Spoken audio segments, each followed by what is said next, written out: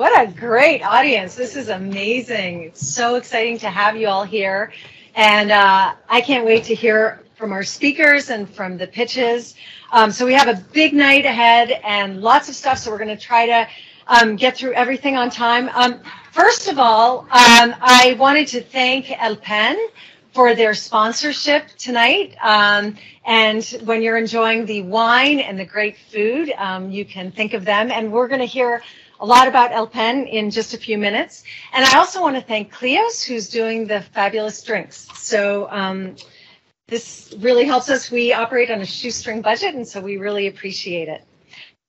Just to give you some background as to who's organizing the event, first of all, thank you, Foley and Lardner, for this magnificent space with these amazing views. And we are so grateful for your help on this.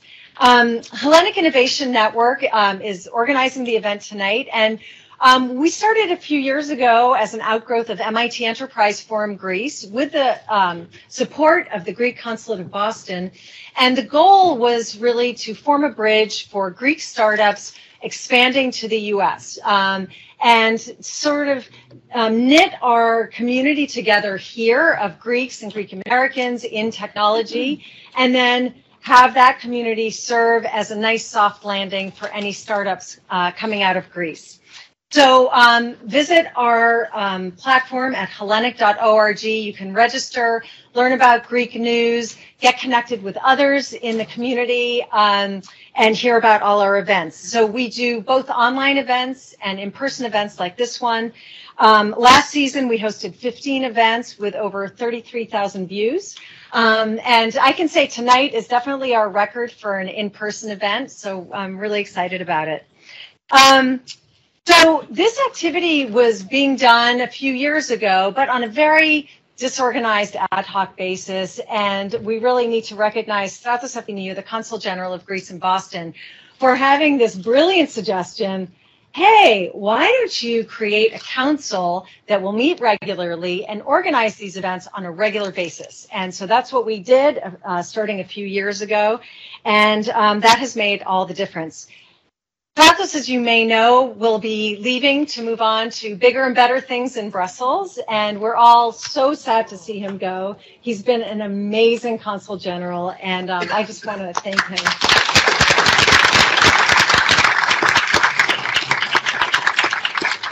So in case there's anybody in the whole Boston area of Greek origin who doesn't know it already, Stratos' greatest legacy that he's leaving with us is this Delta flight direct from Boston to Athens. So I'm going to be on the first one coming from Athens to Boston on May 29th. But actually, there's going to be a lot of festivities and Greek dancers on the first flight from Boston, which is going to be on May 27th. So without further ado, I'd like to have Stratos come up and speak.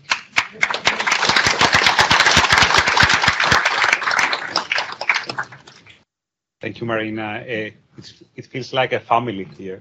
So many familiar faces, friends, people, you know, whom I know with their names: George, Marco, Nick, Michelle, Vasilis, Takis, Achilleas, Marina.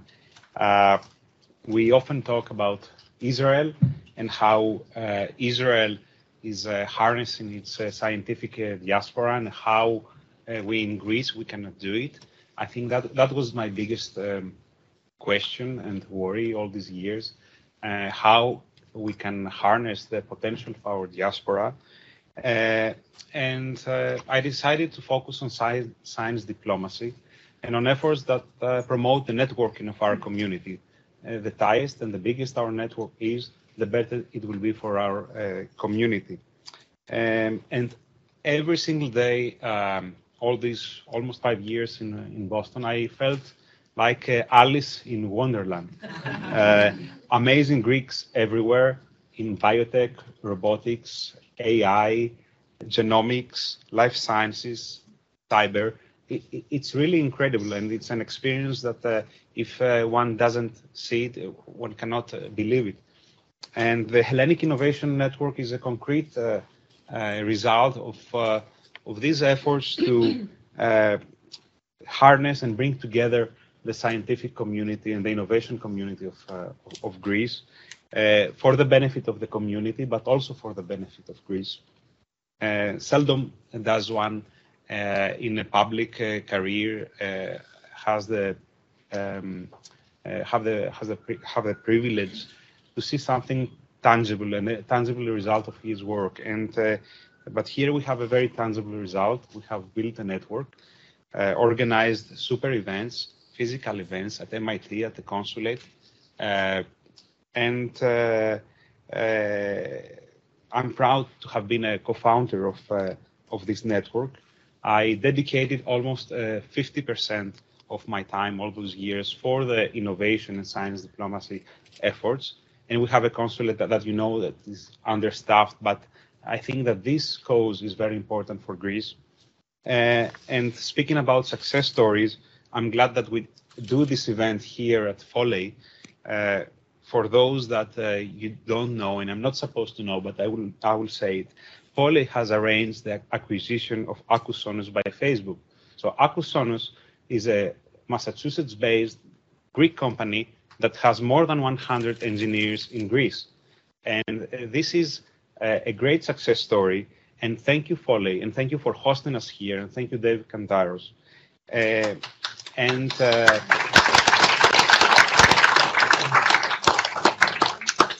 And of course, a person, not of course, but one person from our network had a key role there, Michael Janes, a member of the Hellenic Innovation Network.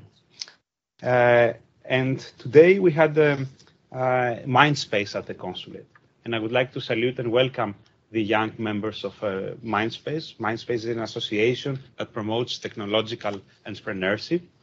And we discussed about the direct flight. We made a business case, and we tried to bring Greece closer to Boston. And we managed to do it because we made a business case based not on what we wanted to do, but on what seemed to us commercially sustainable, based on data and based on objective facts. And with good wind, Greece will be 8 hours close to Boston. And I want to thank everyone, especially Marina Chatzopoulos. Marina Chatzopoulos will receive in 2 weeks a special medal for her tireless efforts to promote young and technology entrepreneurship in Greece. And this will be in DC in a special ceremony. And I think this is important because it sends out a wider message, the message that Greece appreciates what the Hellenic Innovation Network and its scientific diaspora have been doing all those years. Finally, I would like to publicly welcome Michel Vounatsos to the community of Greek citizens and thank him for his support. He just got his Greek passport. Congratulations.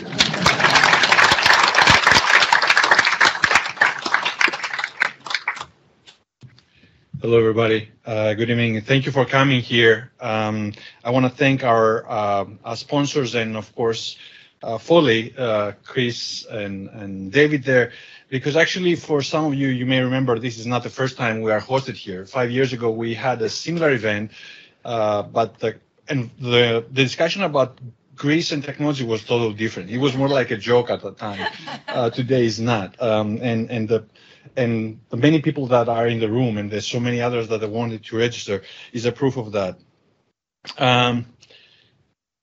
As Marina said, Hellenic Innovation Network was the successor of what MIT Enterprise Forum Greece started doing actually in 2016 with a more funny name, Greek Tech Diaspora. We came up with a better name and a greater URL thanks to Michalis Bletsas. So hellenic.org is the place to follow us on.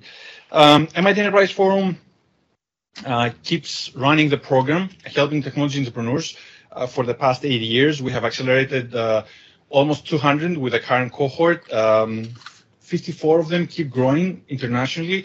And with the latest round from Spot a Wheel, we are proud to say that they've raised more than 200 million from Greek and international investors. And given that we have raised through donations and sponsorship about $1 million. You can say that we have multiplied the money we got in several ways. Of course, this is not the work of MIT Enterprise Forum only. There are other organizations like EGG and of course the entrepreneurs, but this is important thing. So you're going to hear two of our alumni, PD Neurotech and Advantis, talking today, and I will invite you to join us in Athens on June 28, if I remember correctly, for this year's finals to meet the new cohort of successful entrepreneurs. So without further ado, I would like to invite to the podium Professor Achilleas Gravanis, Professor of Pharmacology at the University of Crete Medical School and Affiliate Research Professor at the Center for Drug Development of the Northeastern University.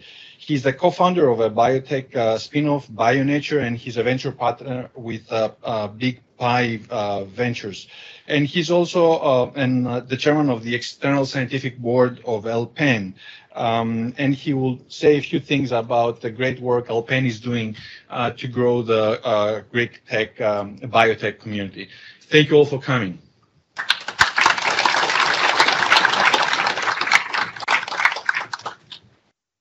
So I'm really very happy and moved to come back in Boston after 26 months of isolation in Crete.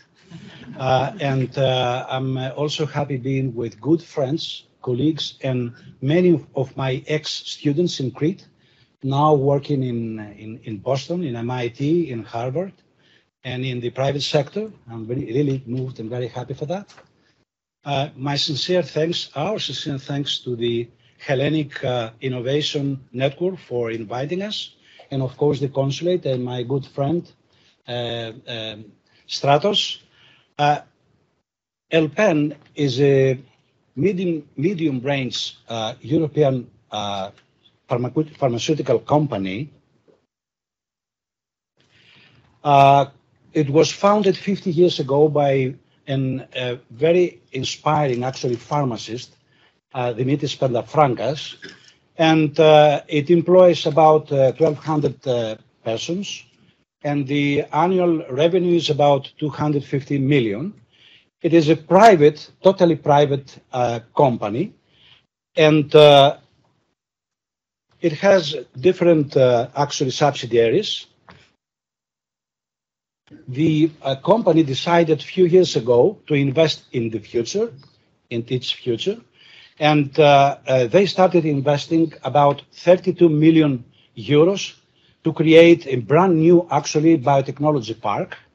The park is composed of a biotech incubator, of an education and conference center, of a basic science research institute, and all this structure is complemented by a CRO service, by a very good, actually, vivarium, and a biobank. It is located nearby the International Airport of Athens, and 8 kilometers, and about 24 kilometers far from the center of the city of Athens. The biotechnology incubator is its first of its kind in Greece. It will have web labs and a very good infrastructure, fully equipped with the latest technology instruments. It will host startups, university spin-offs, and small companies in the field of life sciences. It is composed of highly specialized core facilities in the field of genomics, proteomics, metabolomics, and high-throughput health data analysis and bioinformatics, among others. So the companies that will get into the incubator will have access to venture capitals, collaborators actually of the park, and of course all the CRO infrastructure. We have started already discussions of collaboration with Big Five Ventures, and we think that this collaboration will give the first funding for companies that will be interested to get into the incubator. We have the Education and Training Center, We have a very good conference amphitheater for 324 seats and an open space for events and exhibitions, which can host about 2,500 people. And of course, we have classrooms, meeting rooms, and press rooms. The organization structure of the center, as depicted in the slide, we have our board of directors, and in collaboration actually with the scientific board and in-house scientific board, and an external international scientific advisory council. Our team has very good scientists, and not only. It is one of the the persons that have a key role in ELPEN, Eleni Pentafraga. She's a member of the board of directors, and she's the project leader. We have Konstantinos Stratakis from NIH, a very known scientist and physician, as a chief scientific advisor. Kyriaki Bakirji, coming from Tufts, Harvard, and UCLA, is a scientific director of Educational Research Center. We have Dimitris Iliopoulos from Harvard, UCLA, and a founder of 3 spin-off companies as the chairman of scientific board. We have Nicholas Katsanis from Yale and Duke's as the scientific board member and coordinator of the infrastructure for zebrafish and the population genomics. I coordinate the International Scientific Advisory Council. And finally, we have Maria Anna Tsoutsou, a veterinarian who will actually synchronize all this structure with the animal facility.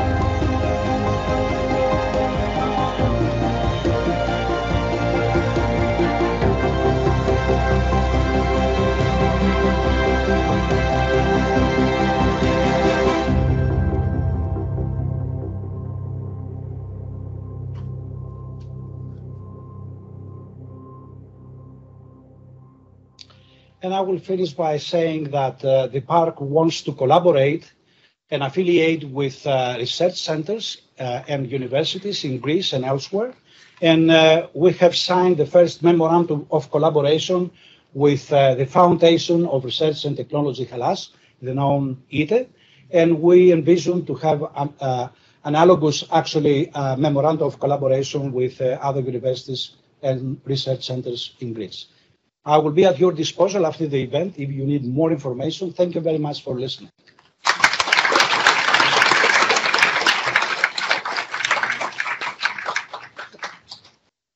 So now we will start the fireside chat.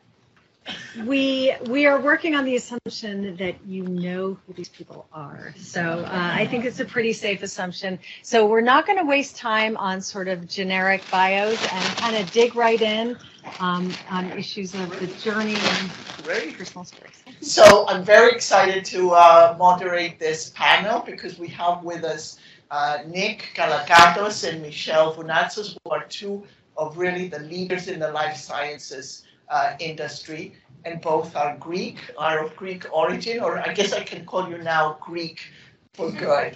So,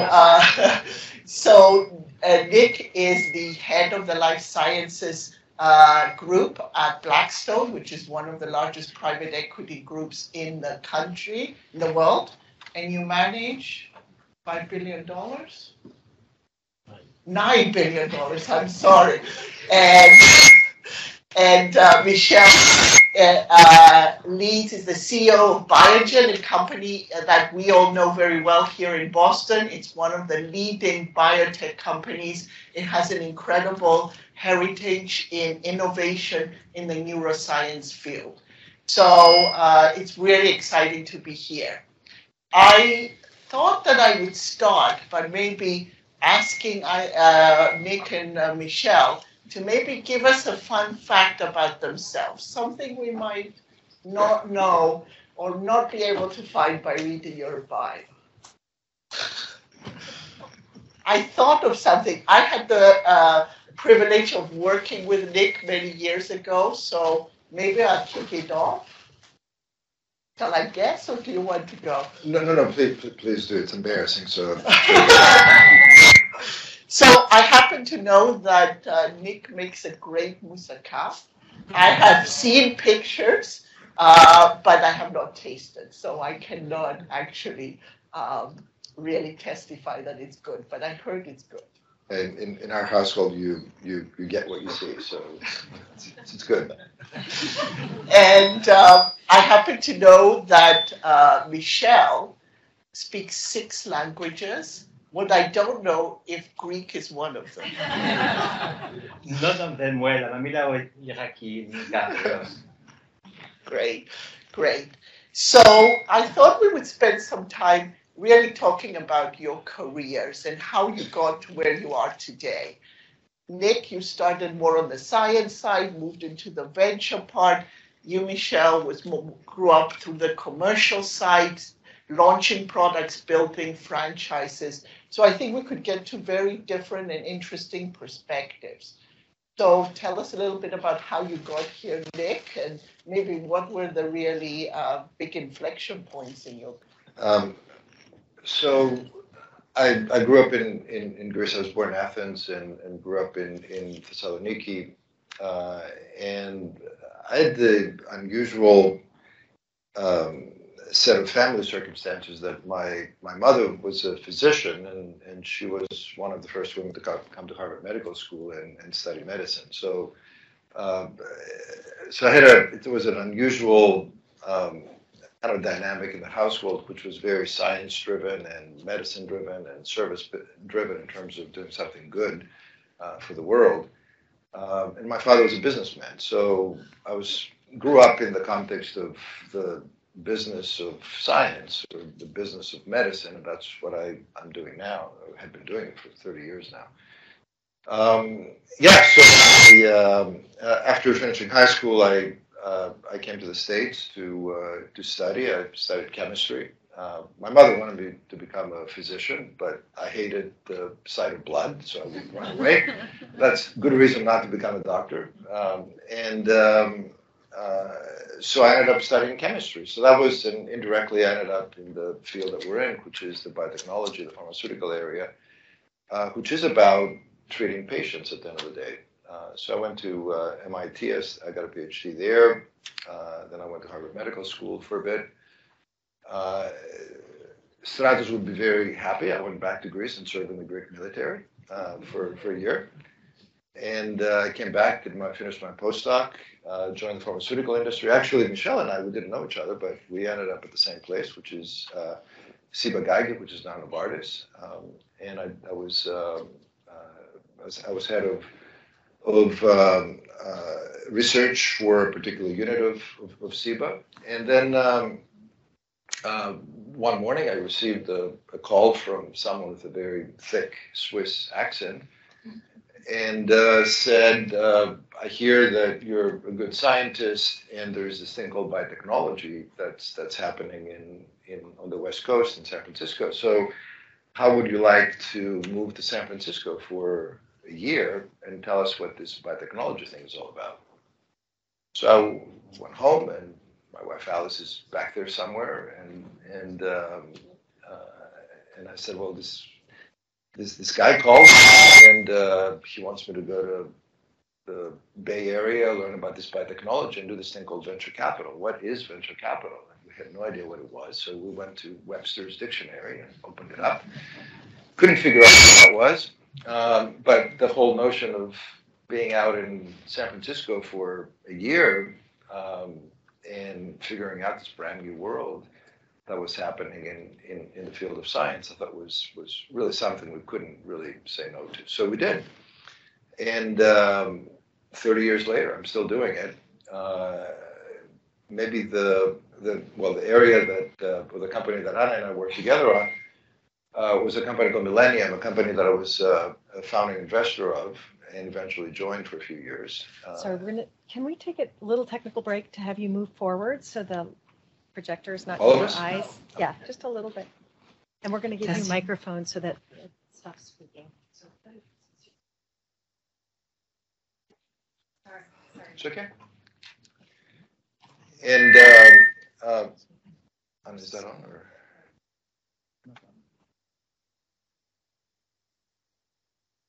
Yeah, we're good in science, not necessarily technology, so keep that in mind. And so Millennium at the time, back in the early 90s, was a really innovator in the genetic basis of disease, and we're very, very excited about that investment. And I liked it a lot, and joined the company. And you're one of the people I interviewed to hire many moons back. Then eventually I went back to the investment world, started my own firm called Claris, and about 3 years ago, Blackstone acquired my firm, and we launched a new business at Blackstone called Blackstone Life Sciences. Since to give you a little bit of an ad on Blackstone, it is the world's largest private equity firm. Yes. We manage somewhere between 900 billion and 1 trillion, and our little thing of 9. You can all do the math. It's like a rounding error of what Blackstone manages, but it is the largest. We're the largest investor in life sciences.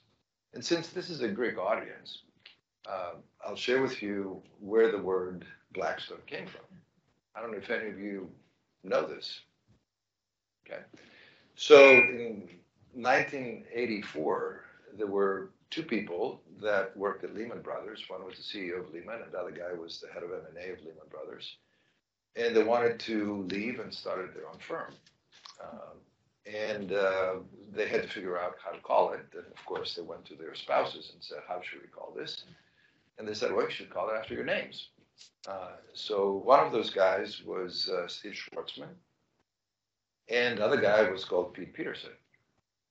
So Schwarzman, Schwarz in German is black. So, of course, that's the black of Blackstone. And Pete Peterson, his real name was not really Pete Peterson, it was Petros Petropoulos.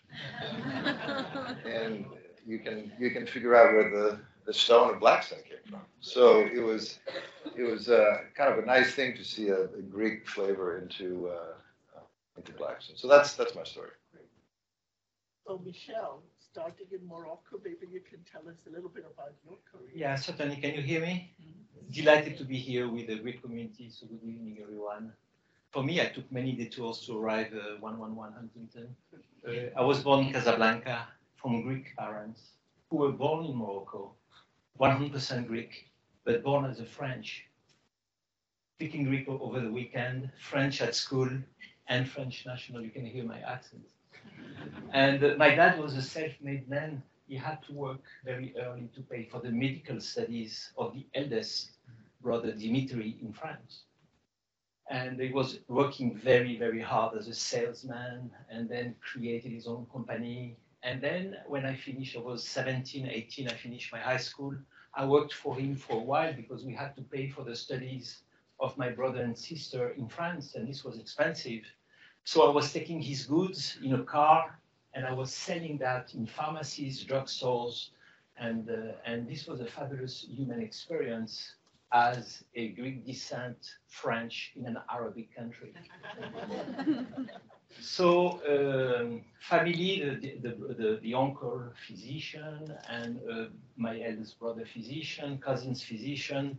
I felt a bit that I was pushed to become also. Parent wants their child to be a doctor. Yeah, and my father wanted me to take over his company, and then I said, no, I want to show you that also I can be a physician.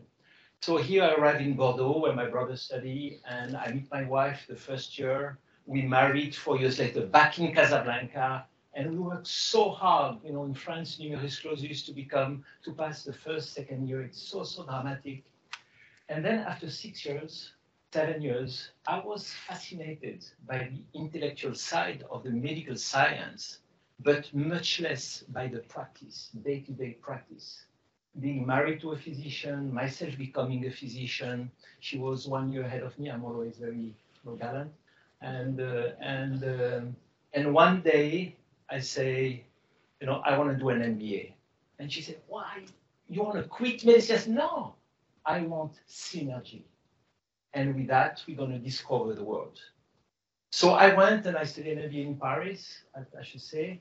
And with a dual education, I started my career in Ciba-Geigy. But this is the experience with my dad that never left me. This meeting with customers, creating value by meeting others. Not behind a computer, there was no computer, there was no TV at home, by driving a car and trying to create value for the family. And my dad used to tell me, Michel, take some money. I said, no, this is for you, for the brother and the sister. And this experience gave me this gene and this will to be always in contact with others and trying to create value. And from there, from the medical school and the MBA after 8 years, and then the MBA, we traveled the world with my wife and 3 kids. We went to Switzerland, Ciba-Geigy, then we went to Saudi Arabia, and for 4 years, my wife worked as a doctor there. Then from Saudi, I came to Merck in White House Station in New Jersey. Then Poland, 5 years. Then Belgium, 3 years. Then Paris, 4 years, beautiful Paris. Then China for 4 years. And I could have spent the rest of my life in China. What a fabulous country. Nobody should ever neglect China.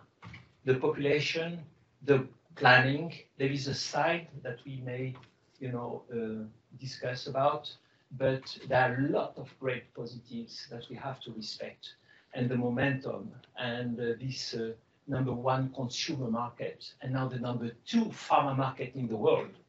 Nowadays, having some very difficult times, but China always come back stronger. Until Ken Frazier, the head of Merck, said it's time that you come back to the US. So here we are back in New Jersey with my wife and the kids. The kids are getting older and studying.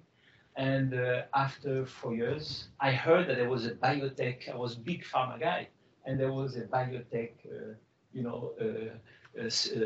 specialist and clique in Boston and in the US that I did not know. Until the time I received a call from a headhunter, I applied. I saw my predecessor present in JP Morgan, and I admire the specialization in neuroscience. And I had just lost my mom from an atypical Parkinson. And my wife and I were powerless. And nothing was working on this poor lady. And she left young and beautiful. And I said, I would love to dedicate the rest of my career to this space, to this vertical, to this specialized company that dedicates its capital to neuroscience. And this is why I'm at Biogen since 6 years.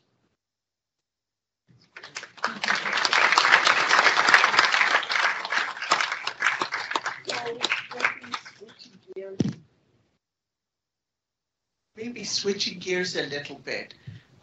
We're in Boston. We're surrounded by hundreds of biotech companies, none as big as Biogen, venture capital groups, the leading medical institutions, academic institutions. We have a very vibrant ecosystem here. What do you think the opportunities and challenges are from an investor perspective going forward? Picking winners. That's the number 1. I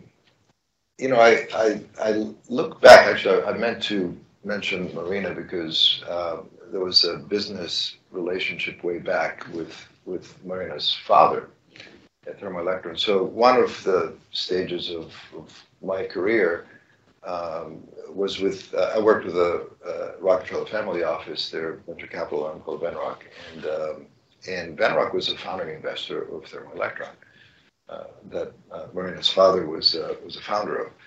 So talking about exciting investments and successful investments, that was, I think, the original investment was the year I was born, in 1957. So that was a long, long time ago. But that was success. It took great science that passionate people identified as potentially transformational. But the science itself was not enough. They had to apply it to something that could generate revenue pretty quickly. And that science evolved into instruments that applied to multiple businesses. And it was not just George Hatzopoulos, but John Hatzopoulos George was the science and engineering genius, and his brother John was the finance genius. So they created this really, really wonderful system of innovation that translates to business, that leverages the ability to raise money from the public markets in a very efficient, reproducible way, in a massive way. So when I think about winners, I think about people, I think about technology, people that can translate technology to business, that also, especially in our area, in the pharmaceutical area, have a really good understanding of the patient and the patient needs, and also pricing, reimbursement, and things of that sort. To give you an example, because this is real time. Yesterday, I was talking at the Mass General Brigham had an event the last 2 or 3 days. They asked me to speak about gene and cell therapy, and there's tremendous innovation in that field. Just go back 40 years where we only had small molecules. You take a pill, now you take a cell, and that's the drug. I mean, think about it for a minute. It's tremendous what has happened in the course of 30 years. But if you think about gene therapy versus small molecules, small molecules, a pill you take one a day. With gene therapy, you take an injection once in your lifetime, and you're done. So how do you price something like that? How do you price the one and done treatment? And one injection can cost $2.5 million, but you never take another one. And you also are cured from the disease. So how do you go about thinking about that? So this is, you can do all the science correctly. You can take the best and brightest in the world that would come up with new gene therapies and cell therapies. But unless we solve the problem of pricing and reimbursement for those medicines, these will never find the market. They'll never get to the patient. So it's a very complicated equation of science, business, finance, public policy, ethics, bioethics, that all need to come together to build a winning company and a winning investment. And you really need to take care of all of those things into consideration as you make these investments. And it's hard. It's not easy. So picking the winners is a tough process. There are thousands and thousands of opportunities. But how do you pick the 5 that we invest in every year, and you put 200, 300, 400 million, $1 billion behind them? That's a different story. So Michelle, as at Biogen, you probably get calls from many of the hundreds of biotech companies here. So you must, at the universities, you must have a real view from the large biotech and from the patient standpoint about the innovation here. You probably also have a good view of what's going on in Washington, because Nick mentioned pricing, but a lot of what will drive that pricing is going to happen in Washington. What's your sense about how the biotech, the life sciences field will evolve given the innovation, but then the challenges we have? Thanks for the great question. One of the reasons why I joined this great company is that because it was specialized. It is specialized in one of the most challenging space, which is the brain. It's hard to understand the physiology, don't imagine the physiopathology, and then the treatment opportunities. So challenging, but so relevant because the epidemiology is so large. So what is very attracting is that you dedicate most of your capital to this space, but it is high risk, high reward, where you develop programs and you have capabilities like imaging, genetics, and others in order to help, design the best studies, etc. But even if you are specialized, you don't have the monopoly of what's going on in neuroscience around the world. So you need to partner. You need to have this vigilance and to extend your hand to the rest of the world that share the same goal, but with different means, so that you can eventually deliver value to the patients. It's so complex that you need to partner. So we are partnering all around the world, and it's not a day without receiving 2-3 propositions from some of you and beyond. And I read each one of them, and I follow through, because we need to evaluate, we need to come back. So we have an excellent innovation group, and we are scouting. We are scouting in Israel, we are scouting in China, we are scouting on the West Coast, all around the world, to evaluate, so that 1 + 1 gives 2. So it's all about partnering. I'll be flying in 2 days in the Far East to meet partners. And we need to be very humble and try to look in the positive that they can bring, so that together we can win and serve the patients. Price comes after. What the challenge is to bring the value to the patients. And so Washington, Paris, or Warsaw, or Riyadh, or wherever I've been, Shanghai or Beijing, price, the payer cannot pay everything for everyone all the time. We have an aging society. Science is progressing thanks to your talent and your contribution, and it's very difficult with the public resources to pay for everybody all the time.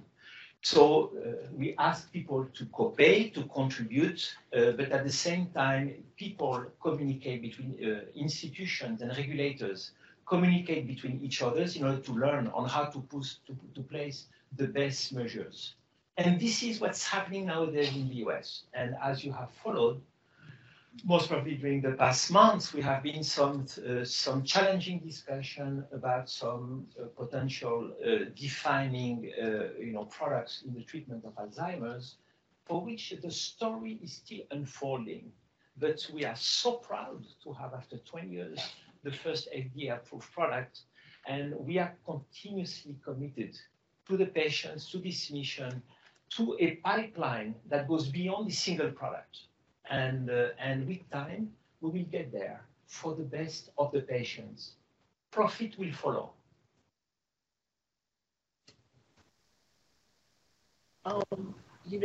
There's a lot of talk about the drug. There's been a lot of discussion around drug development, which is so hard, as both of you said, that new technologies are going to make drug development more efficient. I think when Nick and I were at Millennium, I guess almost 20 years ago now, and at the cusp of the genomics era, and we talked about genomics making drug development easier. In fact, it made it more difficult in the short term. Do we think that we are at a time where we will be more efficient because we know so much more about the biology, and actually will increase the odds of actually getting from an idea to a drug? It really depends. Science is, there's no magic bullet for what we do. There's no one technology that would solve everything and be applicable to everything. Michel talked about the brain. That's as black a box as it gets. And it's so hard to understand how that works. We know how to kill a bacterium or kill a virus. Look at our compatriot Albert Bourla, what he's done at Pfizer, and his antiviral, the antiviral product that I suspect some of you in this audience have taken as part of the COVID situation, was developed in less than 18 months or so. And it's not that it was developed out of the blue and all that. it follows a very specific mechanism of action, which you block the maturation of the coat protein of the virus, and you kill the virus. So it's been used before in HIV, has been used before in hepatitis C, it's been used in many other viruses. So it was quick. People know how to do that, and people know how to look for safety. Many of these molecules have already been made, so it's a question of finding the right one. But that's the simple stuff. Thinking about how to treat cancer, a variety of specific type of cancer. There's not one kind of cancer, probably 1,000 forms of cancer as you think about the different ways that is stratified. And my cancer is very different from someone else's cancer. So you have to personalize. You have to think very hard about and understand the molecular basis of many of those, the particular personalized form of the disease, and then find the right collection of treatments to get to that. So before we knew very little. You injected an experimental medicine into a rat, and you figured out that if the rat did okay and it didn't turn upside down, that's probably a good thing. And you did it in 100 rats, and then you went to humans. And that's, you think about many of the drugs, the early drugs on the market, they would never have gotten approved. I mean, just simply they wouldn't. The FDA would not let them through because people didn't understand the science behind it. They're not particularly specific. We still don't know how aspirin works, by the way. If I may add to what Nick just said, I think that technology should be everywhere. I fundamentally believe into the synergy between biology and technology. There is a plasticity of the brain to external stimuli, and this is being demonstrated in depression and in many other different diseases. We are partnering with a company in Boston that developed receptors that we can put in each shoe for MS patients, and they have their rhythm, their walk with the music. And this is now evidence-based with a clinical trial whereby after 2 sessions a week, they show a statistical significance in terms of the way the patients walk. And this is critical, that we bring together technology and biology. So we have created Biogen Digital Health, and this is dedicated to bring together, the neurobiology with the neurotechnology to best serve the patient. Think about ALS, think about all this space, and this goes from early research to basically serving the patients, and if we step back, for example, in clinical research, phase 2, it may take 3-4 years in Parkinson's disease to have an answer, because there is a visit once a month or once every 2 months with a physician all around the world, and the variability of the clinical assessment. Well, if you use technology, you measure, the cognition and the way you act 24 hours a day. And it's also a very good, I would say, paradigm change shift, potentially, as long as society is willing, but we are going there, which is to transform the system from being what is today a sickness care system, whereby we act most of the time when it's too late. When the patient with Parkinson's is diagnosed with Alzheimer's, big percentage of the neurons are already dead. To a true healthcare system and personalized intervention based on the family risks, based on the way eventually digital biomarkers can trace, detect, and early alert. And I believe this is the future. And this will be the most efficient intervention as long as it is early. Michelle, drug discovery development in neuroscience has been very difficult. Drug development in neuroscience has been very difficult because you have to wait for outcomes, and sometimes those outcomes take time.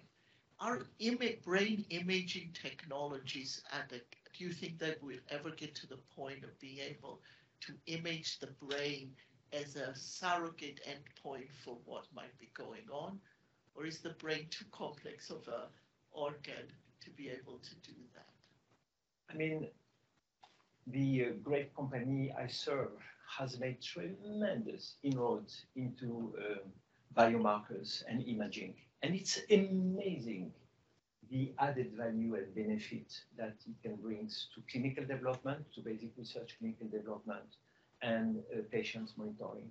So yes, I fundamentally believe that this is critical, but associated with genetics, associated with other aspects too, not solely the imaging. Well, I know we only have a few more minutes. Sorry. I know we only have a few more minutes, and I do want to cover a last topic, which is all about Greece and what is going on in Greece. I think one of the very fortunate outcomes of the economic crisis is that we're seeing a lot of innovation. And I think many people talked about it at the introduction here. So many new companies, we heard about a recent success with the acquisition of Facebook, which acquired Zaquari company. So the first question is, if you were advising the Prime Minister, what kinds of things would you suggest that he does, that the Greek government does to really stimulate this trend? That's really hard.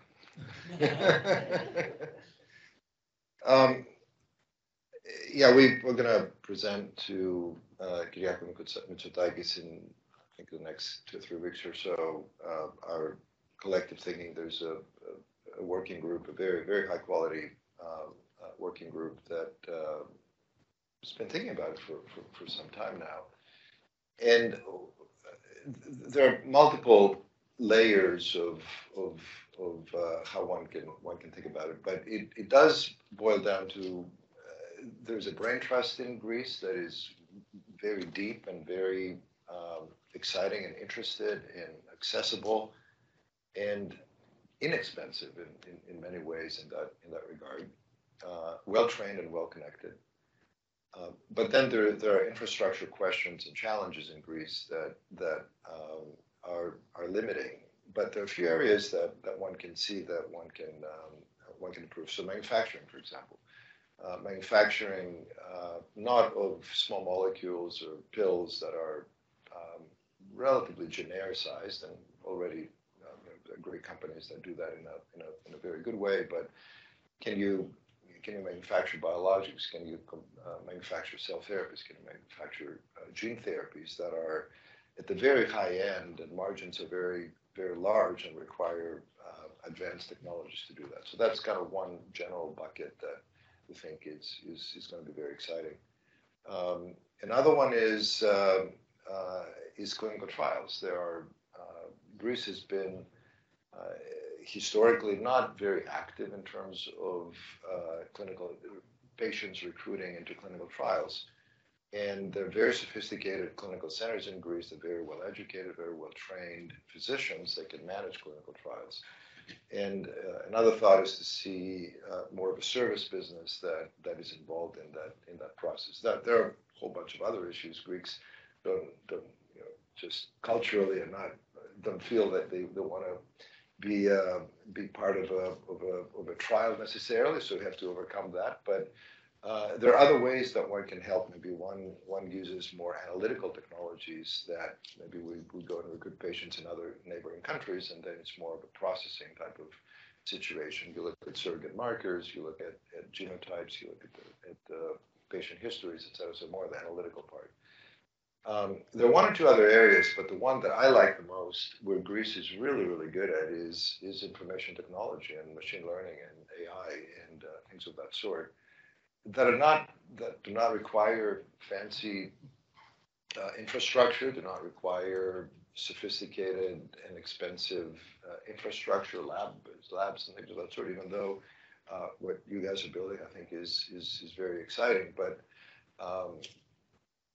sit in front of a terminal and figure out what gene causes cancer. That doesn't cost very much, but it does require a deep understanding of biology. It does require computational power. It does require collaborations around the world and really smart people that know this area. So I think the IT part of it as it applies to medicine and healthcare more broadly on one hand, and then scientific discovery on the other hand. I think that that's going to be very exciting. Again, I point to Albert because he's, in many ways, he's embarrassing us by being a step ahead of everyone else. You know, he built a very exciting center in Thessaloniki, an AI group for Pfizer, employs 200-300 people, and that's what they do. They search for disease-causing genes. So those are some of the ideas that we have, and we're formally to propose. Yeah, and I see a lot of progress. We have the privilege to have a house in Chios, and the highlight of the year is when the family is coming together in Chios.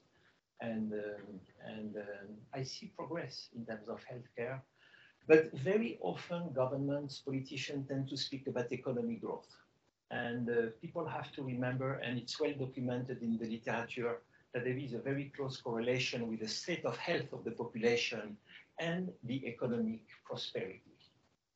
So what I communicated to the respected Prime Minister is that we need to declare that life science and the health of the Greeks are very important. It's very important. It's a priority, the way tourism is, for example. And then do everything in order to gradually upgrade the quality of care, the prevention, pay well the physicians and the caregivers, okay? Make sure that there is no brain drain the way we had for many years. Secure that we reform the institutions, the universities, the academies, so that we can attract the talents, okay? So it's a lot of work. It's a long-term commitment, and the cycles are pretty long in our industry.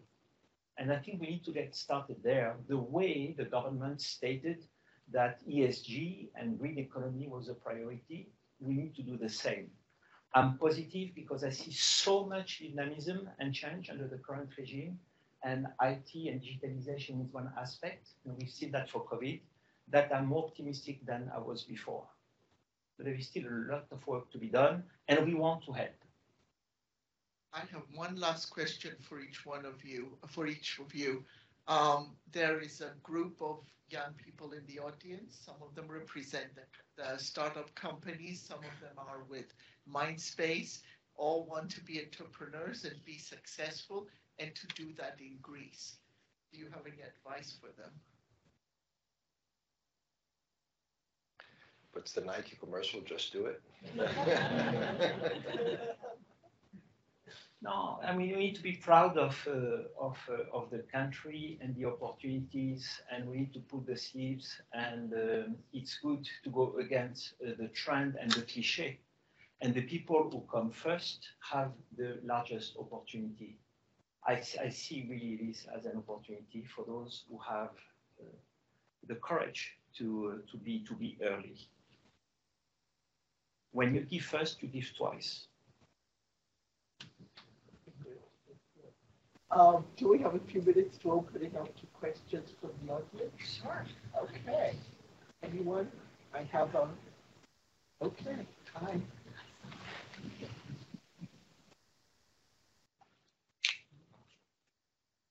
So first of all, thank you so much for the very insightful conversation and the wonderful, really wonderful questions. I'm an Otis Kelsom, I'm a professor over at MIT, and I work in genomics and genetics, and of course we study the brain and many other things. One of the questions that I have is, as we start thinking about sort of Alzheimer's subtypes and sort of being able to tailor drugs to specific types of indications and predispositions for individuals, what is the role of, I mean, we heard already about imaging biomarkers, but I'm also curious about, number one, blood biomarkers, to basically start understanding sort of the variability there. Yeah. And number two, genetic biomarkers. Basically, there's a lot of ability to predict genetically, not only the risk for individual diseases, but also the cumulative transcriptional dysregulation, if you wish, of individual pathways, so you could start tailoring therapeutics to specific pathways. So I'm curious about your take on that. Yeah, and I love your question and your comment. And my take is not very sophisticated the way your deep science allows, but these are complex heterogeneous diseases. And when you bring different lights in terms of biomarkers and other aspects of genetics, you can find some subcategories and subgroups that become much more homogeneous. and much more responsive potentially to a treatment and intervention. And this is a step towards, again, getting closer to personalization. So I see this as a clear benefit for clinical research also. We see the roles of ApoE4 in Alzheimer's, for example, and also in the clinical practice. Maybe not in neurodegeneration, but in epilepsy, there are, remember correctly, 94 genes that cause epilepsy. And which means that there are probably 94 different types of epilepsy. And 40% of epileptics do not respond to medication. So, and the reason they don't respond to medication is because there are many different types of epilepsy. So we could, and you can begin to group these different genes. They're all ion channels, and say that it's group A, group B, group C, and you probably have drugs that cover a broader range of these groups. But that's where we're heading, and epilepsy is a little bit easier to tackle, I think, than neurodegeneration because shorter time frames, you get results a lot faster. But and the impact on patients is real. We're working on a couple of products that we're developing, kids that have 50, 100 seizures a day. If you see that, it's transformational. In a very short period of time, you see the impact of that. But that's where we're heading.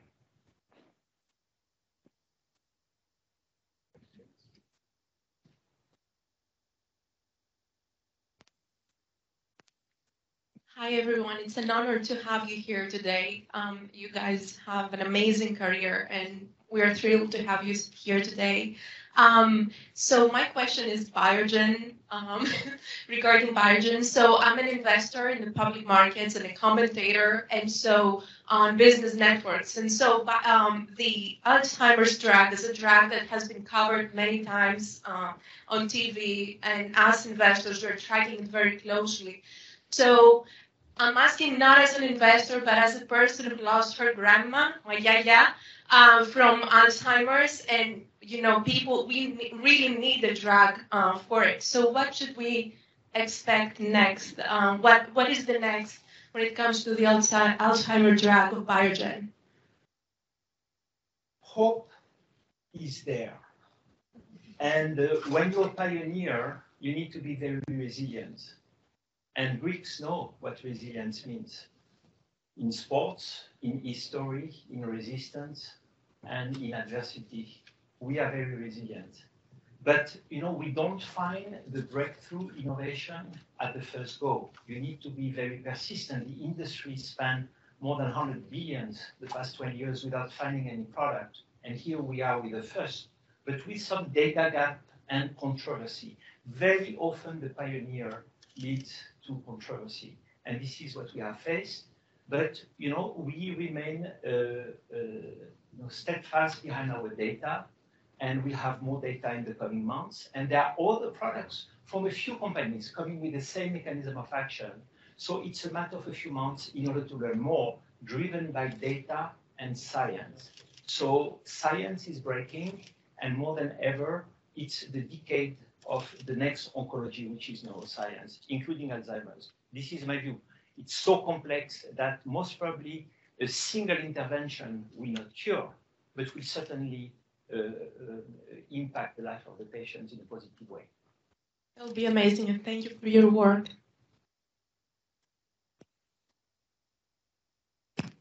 Great. Well, I want to thank both Michelle and Nick. I want to thank both Michelle and Nick for really telling us more about their life and their thoughts about the life sciences.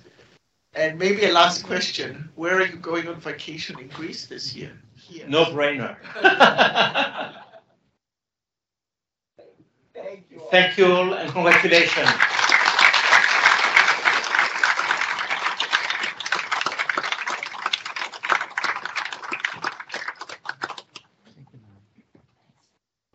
Good evening, everyone. My name is Chris McKenna, and as the managing partner of the Boston office, it's my pleasure to welcome all of you here tonight. Thank you for joining us. Thank you, Marina, for having Pulling Lana be part of this great event and great network. We really appreciate it. And I can tell you, as the office management partner, this is probably one of our first events to this scale. And just feeling the energy of people all in one room feels awesome, right? It's great to bring a community of people together. And you can feel the connectedness. And so I really appreciate that. And it's reminiscent of pre-pandemic times when we were all together. And hopefully this is good signs to come where we do it more and more. So thank you. And before we go on to the next segment here, where we're going to do some startup pitches, I want to thank our great panelists, Anna, Michelle, and Nick. They did a great job sharing their personal journeys, which we appreciated, giving us some great insights into the life sciences. And obviously, they're great representatives and great leaders of the Greek community. So I'm sure everyone's there very proud of them. And now I'll tell you a little bit about Foley if you're not familiar with us, right? We're one of the top law firms in the country with 1,100 attorneys across 25 offices, from which we deliver top legal talent using innovative services and integrated teams of specialists to address customers' business challenges from the lens of the customer in the life science and technology sector. And although we enjoy working with all of our clients of all sizes, and we have the privilege of calling some of the best brand names in technology and life sciences our clients, some of the clients that most of us like to work with or have true and dear to our hearts are these exciting emerging tech companies and life sciences companies that you're going to hear about tonight, where we get to spend time learning and taking all the knowledge that we gain, working with the larger companies, helping these companies get funded, operating, grow, and sold. And I hope all the companies you see tonight, great success through all those phases. And to keep the program moving along, I'm going to introduce my colleague and friend in our own Greek connection, Dave Kantaros, where Dave spent a lot of time helping and mentoring a lot of Greek-based companies and paying forward and helping them navigate through the U.S. business, legal, and regulatory framework. So without further ado, I'm going to pass the mic to Dave Kantaros. Hi. So I'm a venture capital attorney. I enjoy working with young companies, but particularly have an interest in Greek companies who we've been representing for many years. And with some of the exciting companies you're going to see tonight and that we're seeing coming out of Greece, it looks like it's going to be a great future for these emerging Greek companies. So with that, I'm going to bring up our partner, Kyle Faget. Kyle's the head of our national healthcare and life science group, and she's going to introduce the companies one at a time. So come on up, Kyle. So you're going to see 5 companies, and each company is going to speak for a total of, have 5 minutes allocated to them. 3 minutes, they're going to give sort of a pitch as to what they do, and then 2 minutes will be reserved for Q&A.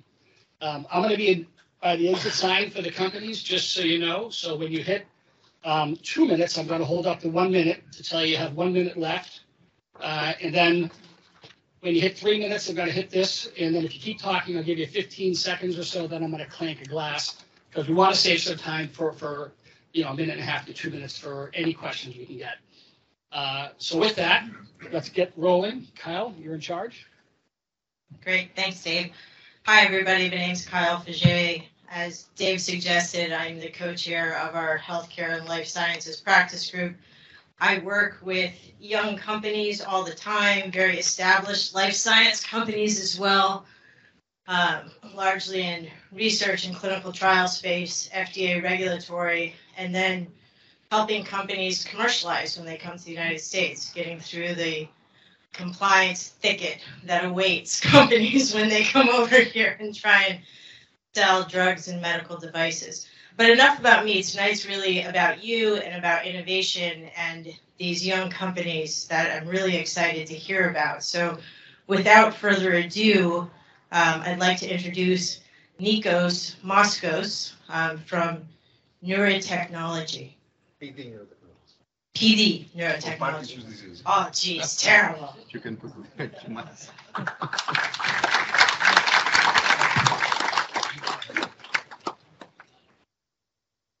So, good evening, everyone. Kalispera. My name is Nikos Moskos. I'm a co-founder and business director of PD Neurotechnology. Thank you very much for this honor, Marina, for the invitation, and also we're proud to be an alumni of the MIT Enterprise Forum. We have 3 minutes. I'm going to try to be very fast. It's about Parkinson's disease. So you've heard a lot from our previous speakers, and it felt like in a way they were introducing the speech because it's about digital biomarkers, it's about all that. So it's a very difficult disease. Unfortunately, there's no cure. There are too many doses after a while, and through these doses, you're trying to mitigate the symptoms effect. You cannot cure it, but you can manage the quality of life. And there are frequent visits needed. We heard that it's once or twice every 2 months. Usually it's like every 6 months or a year. It's based on subjective assessment, and there's lack of objective evidence. This is a problem, and there's a real unmet need documented through all the publications so far. The solution to that is PD Monitor, our technology.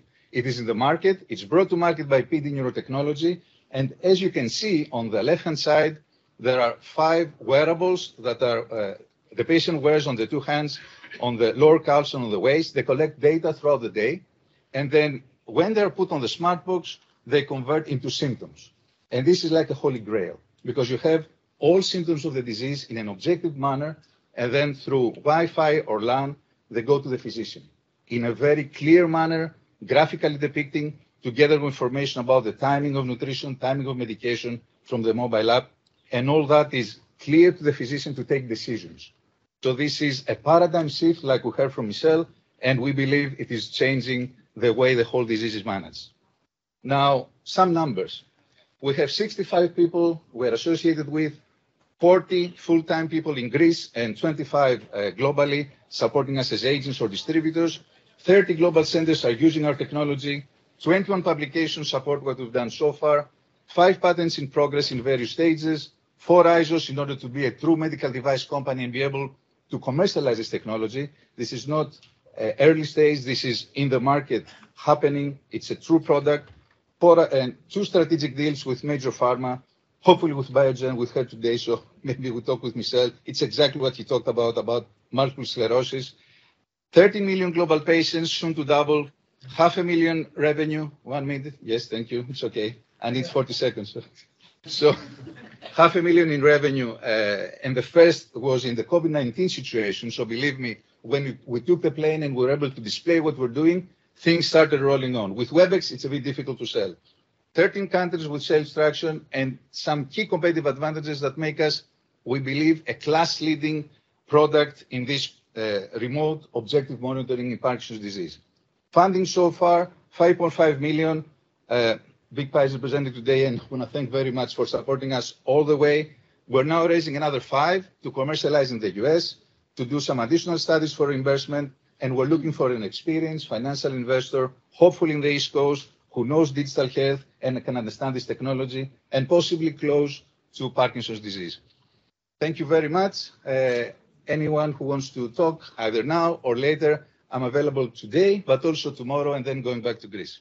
Thank you very much.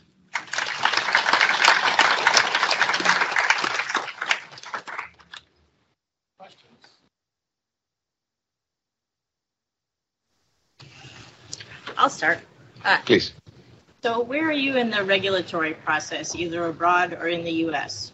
In the U.S.? Yeah. Yeah. So I'm asking where the product is in the regulatory process, either abroad or in the United States, whether there's clearance yet or approvals yet.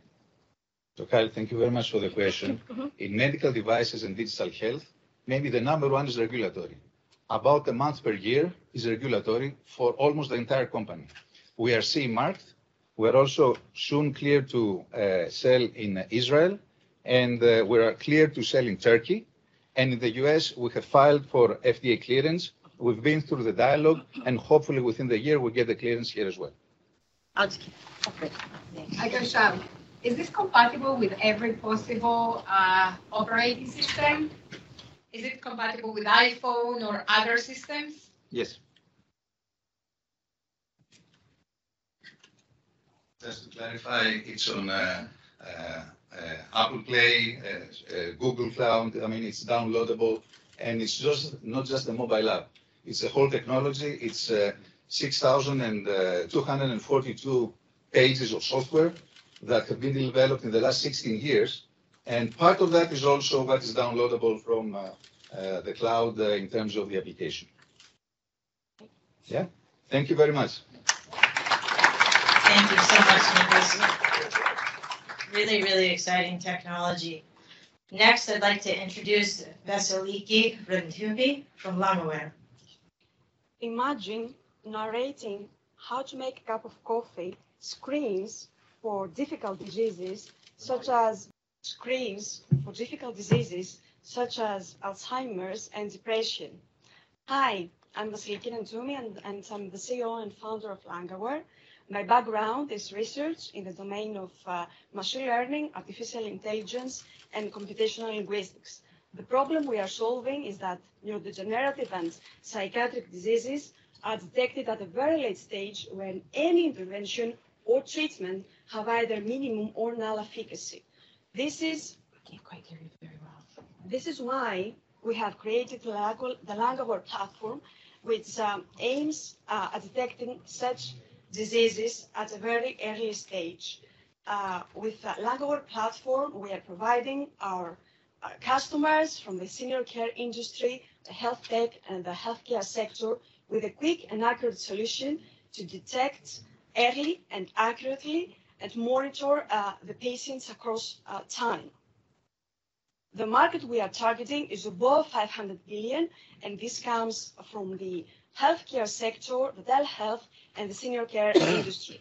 Our solution is above and beyond the competition as we are holistic. The solution is scalable to a wide range of diseases. It is really fast as it lasts less than 3 minutes. It is simple to use and engaging. The platform provides accurate, precise, and interpretable results that help the users to make actionable decisions about their patients, and it also functions across languages. The solution is patented, and our patent has a very broad coverage, and our team is operating both in Greece and in the US. So far, we have great traction, and we are currently validating our CPT code regarding reimbursement. So far, we have raised 2 rounds of seed funding, totaling $2.9 million, and we are actively raising for an amount of up to $7 million. Our goals at this round is to further expand in the US market and also to enhance our sales and product development team, and also to proceed with our FDA application. We would really be delighted if we can have interest to VCs at the health sciences space, and also to telemedicine companies and large health tech companies, and also to executives at big pharmas and to directors of big verticals. Thank you so much for your attention, and I would be really happy to answer any questions you might have.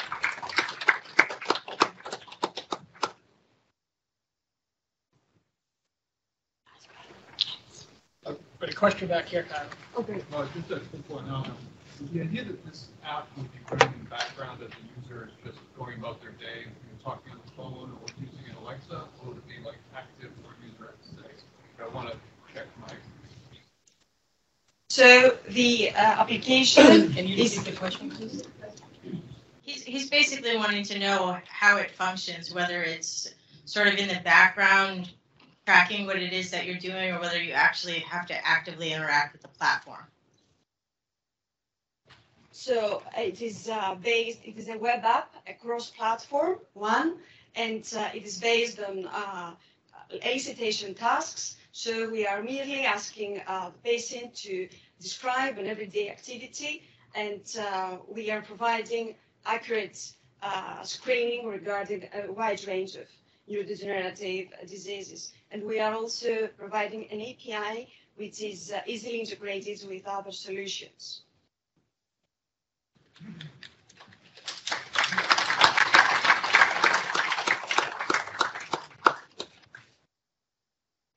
Thank you so much. So next we'll have Hardy Rideout from Anacalypsis.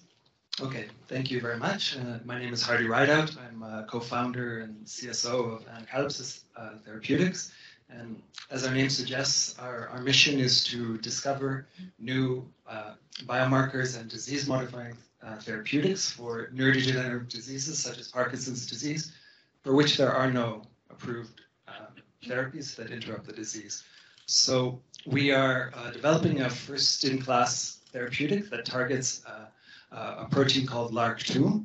And mutations in this disease, in this gene that cause Parkinson's disease, increases binding to a protein complex that triggers the death of neurons. And our compound disrupts this complex and interrupts the death pathway, and it preserves the function and the survival of neurons. And this precision is our distinguishing feature for this compound, that it selectively disrupts this target, leaving all of the other functions of this important kinase intact.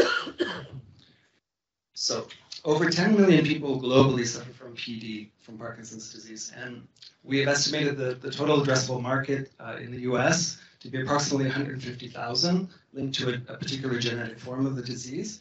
And in the US alone, in particular, they're currently facing more than 50 billion economic burden just from Parkinson's disease alone.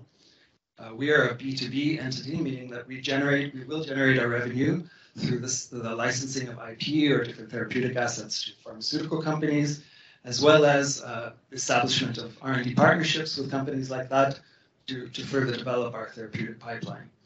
In fact, we've had some early discussions with some pharmaceutical companies, both for our biomarker products and our therapeutic components.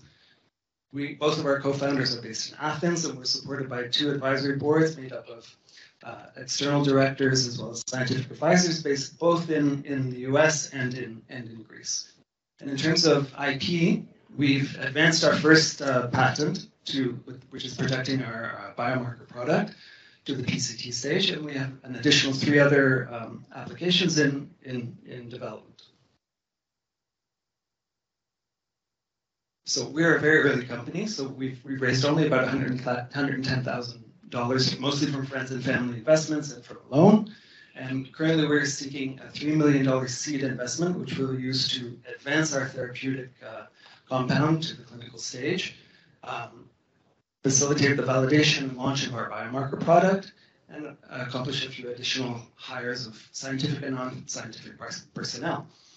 And of course, we are seeking investments from Boston and US-based life science VCs, and as well as external partnerships with pharmaceutical companies to advance our products. And with that, I'd like to thank you and take any questions you have.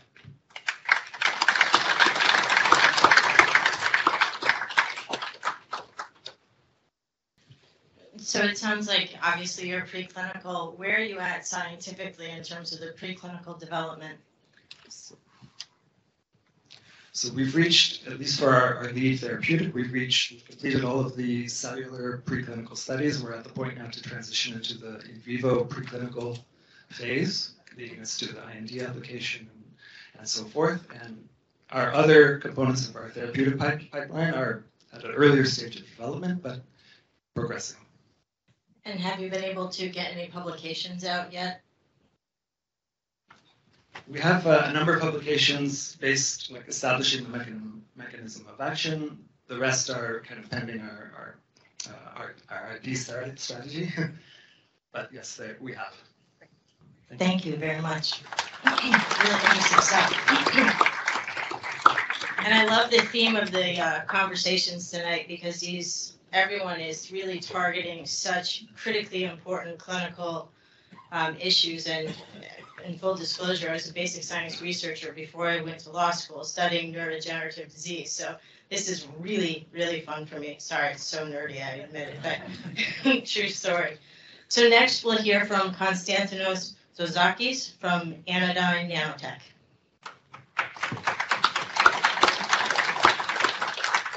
Thank you very much, and thank you to the Hellenic Innovation Network for the invitation.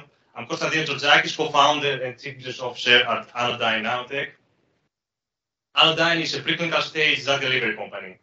So even though there have been tremendous advancements in the field of biologics, with over 350 products approved by the FDA, they still require these painful injections. These injections are most of the time administered by healthcare professionals, and they must be kept cold to remain stable. At Anodyne, we are developing a much more convenient alternative for all the stakeholders. A painless, easy-to-use transdermal patch that can be self-administered at home and without the need for cold chain distribution.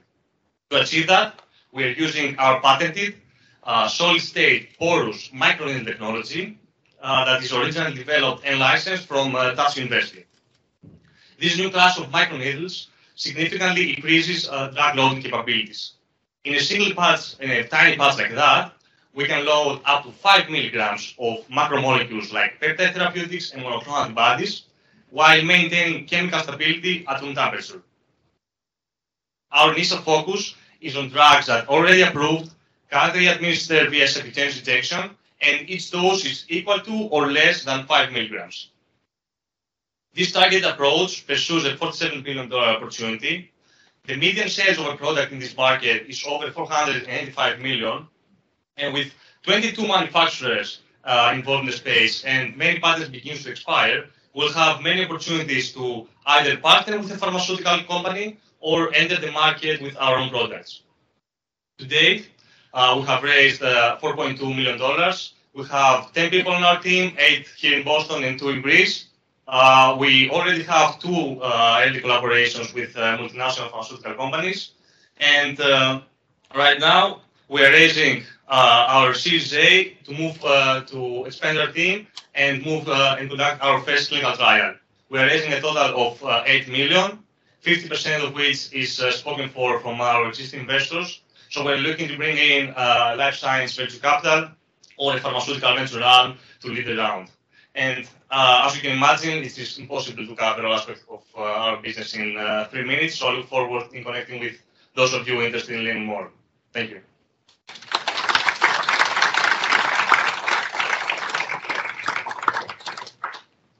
What kind of diseases would benefit from your product?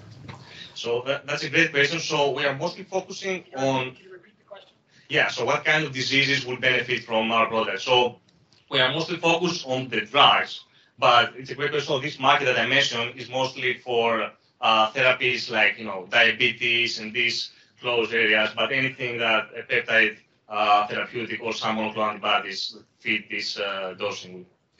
Can you talk a tiny bit about what your existing partnerships look like? I cannot, let's say, much because they are very confidential, but most of them are in the feasibility stage. So the pharmaceutical will want to find an alternative route of administration. So they will come to us, give us a drug, we'll have a contract and execute some in vitro, then move to some in vivo for proof of concept, and then go to the commercial stage where there is a specific part that needs to be designed, and then we'll conduct from our mostly pharmacokinetic studies to do that. Great, thank you so much.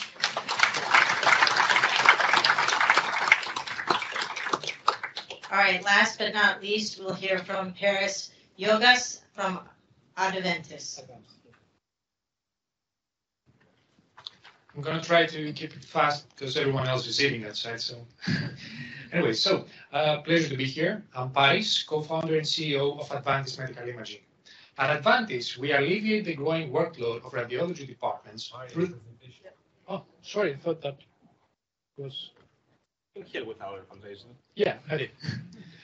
So what we do at Adventis? At Adventis, we alleviate the growing workload of radiology departments through the provision of more accurate, accessible, and automated MRI software applications.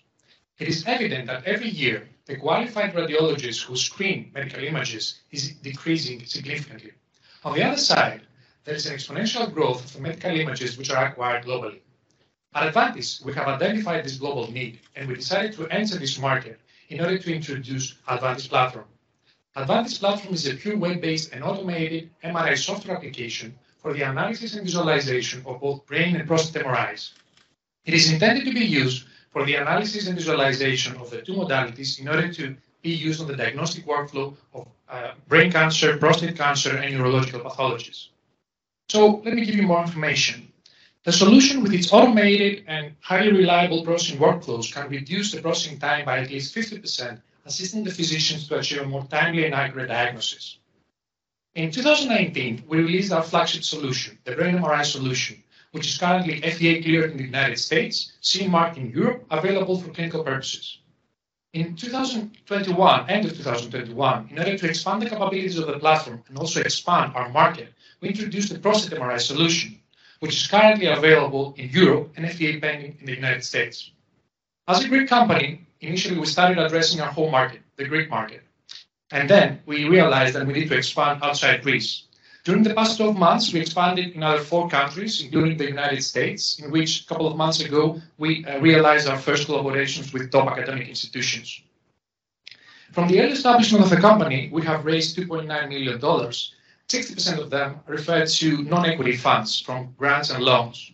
Today, we're looking for an investment of $3 million USD that is going to be mainly used for the commercial expansion of the company in the United States, including a creation of a commercial team in Boston.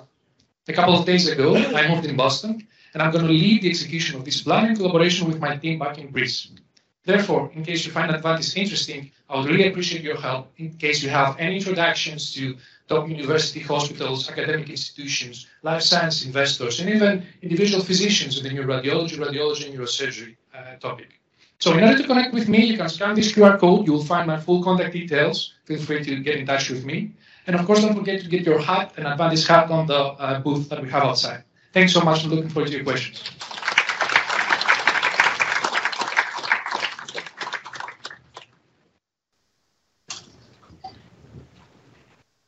I think there's a... Yeah, one question. How much do you anticipate this maybe reducing the cost of MRI imaging at the moment? Is that... Yeah, interesting question. Can you repeat it? Yeah, how much we can reduce the cost of the MRI? Well, you know, the cost of the MRI is a multi-parametric figure. We do not integrate our solution to the MRI, so we do not reduce the acquisition time.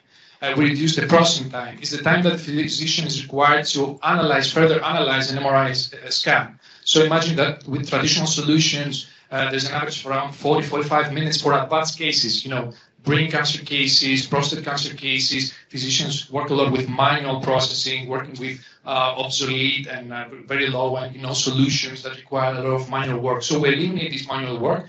We standardize the process by introducing automated reporting, which eliminates any human error and human bias, and also increase the standardization within a health organization, providing a unified, you know, quality of service outside to corresponding physicians such as urologists or neurologists and so on.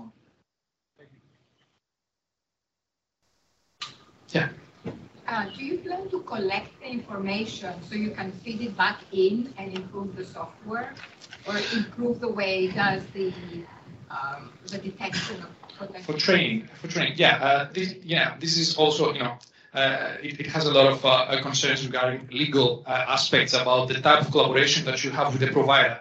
If you have some kind of an extended collaboration that you can use the data for further purposes, apart from the diagnostic purposes, because the direct collaboration has to do with the provision of the software for day-to-day clinical purposes. But if you have an extended collaboration with an institution and you have a legal framework that supports that, you can do that, of course.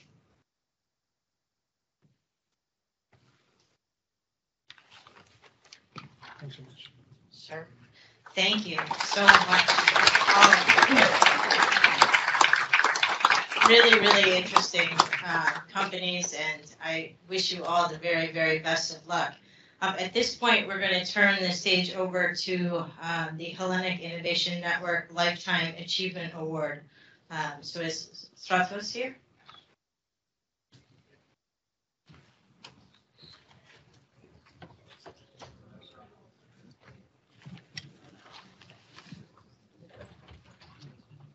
So I have the honor in my last event here to present to Mr.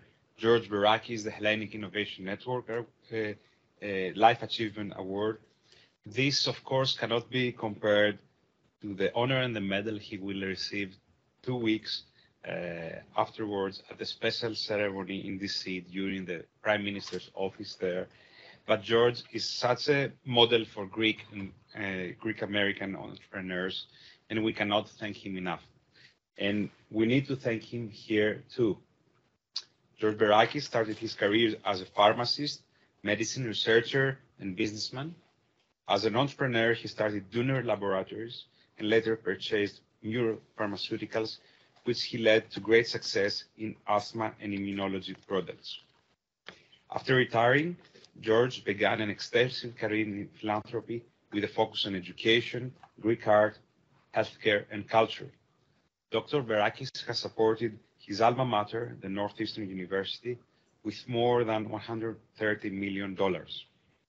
Thanks to George's support and generosity, at the MFA Boston, the George and Margot Berakis Wing of Ancient Greek and Roman Art highlights the grandeur and magnificence of ancient Greece and our culture. And last December, we celebrated the opening of 6 new galleries at the MFA. Sunday's New York Times dedicated one whole page on the 6 new galleries at the MFA.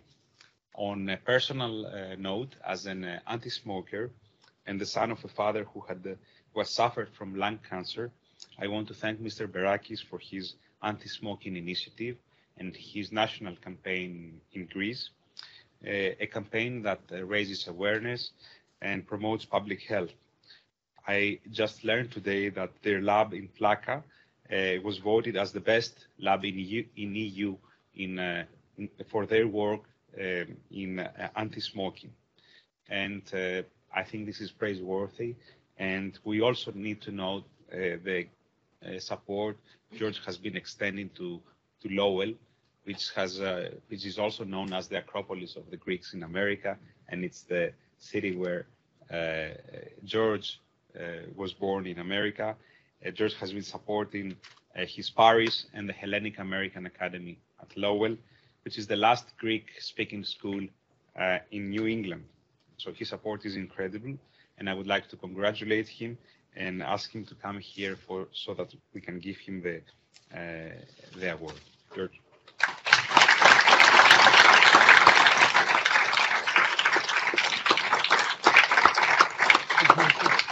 Thank you very much.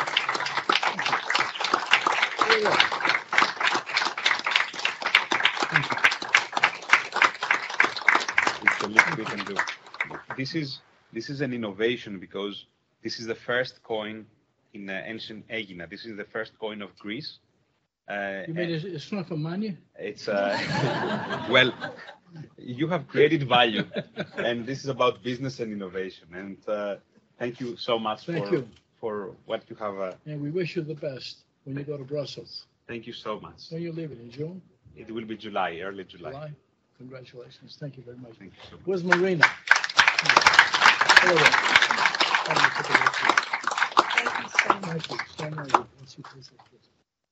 Thank you very much, Stratos.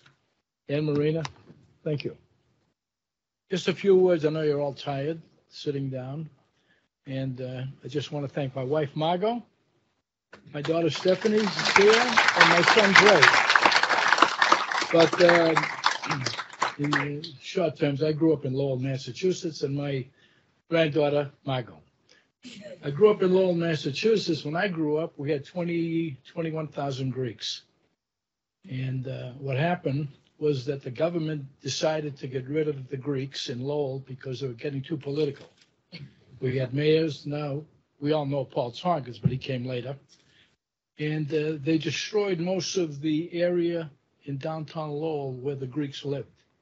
So 10,000 Greeks left and went throughout the United States, the West Coast, Chicago, Astoria, Washington, Atlanta. So that left about 8,000. Today we have about 6,000 Greeks in Lowell. But my career was very simple. I was in the pharmaceutical, and I was in the service, and I was the buyer for the U.S. Army during the war, Vietnam War. I was buying the drugs that were being shipped to Vietnam. So I got to know a lot of pharmaceutical companies, and I decided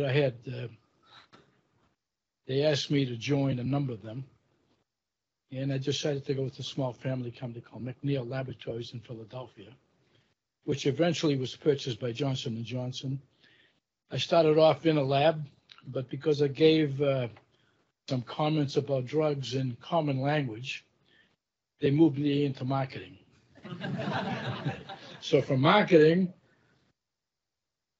I started to express myself in sales. So I wanted to know what was going on. So I started to walk the streets to learn about the physicians, the researchers, the hospitals, the pharmacies, and everything.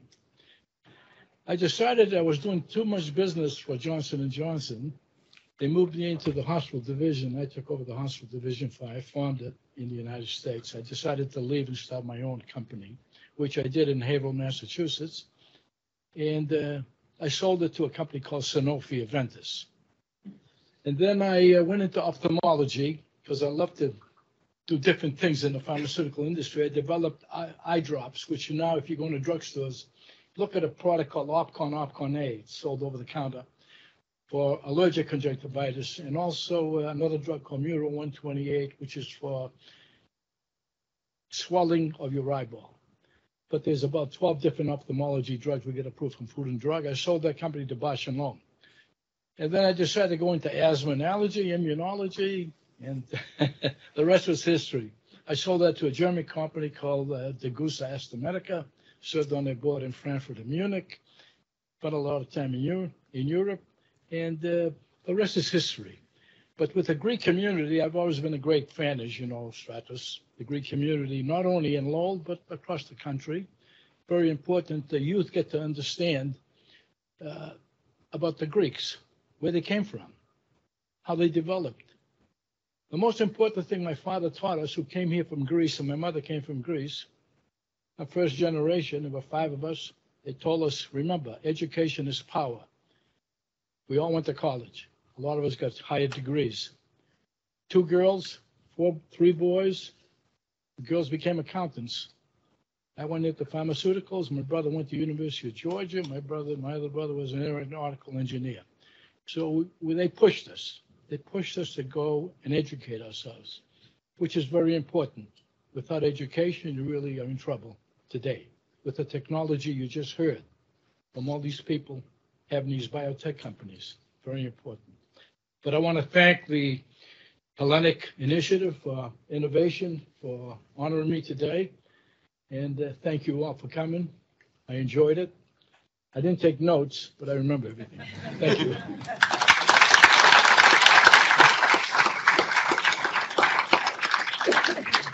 So that is our program, but it's not over, because the point of the real bottom line here is to network, for you all to get to know each other. In particular, please introduce yourself to the startups, because they're looking to get connected into the very rich tech ecosystem here in Boston.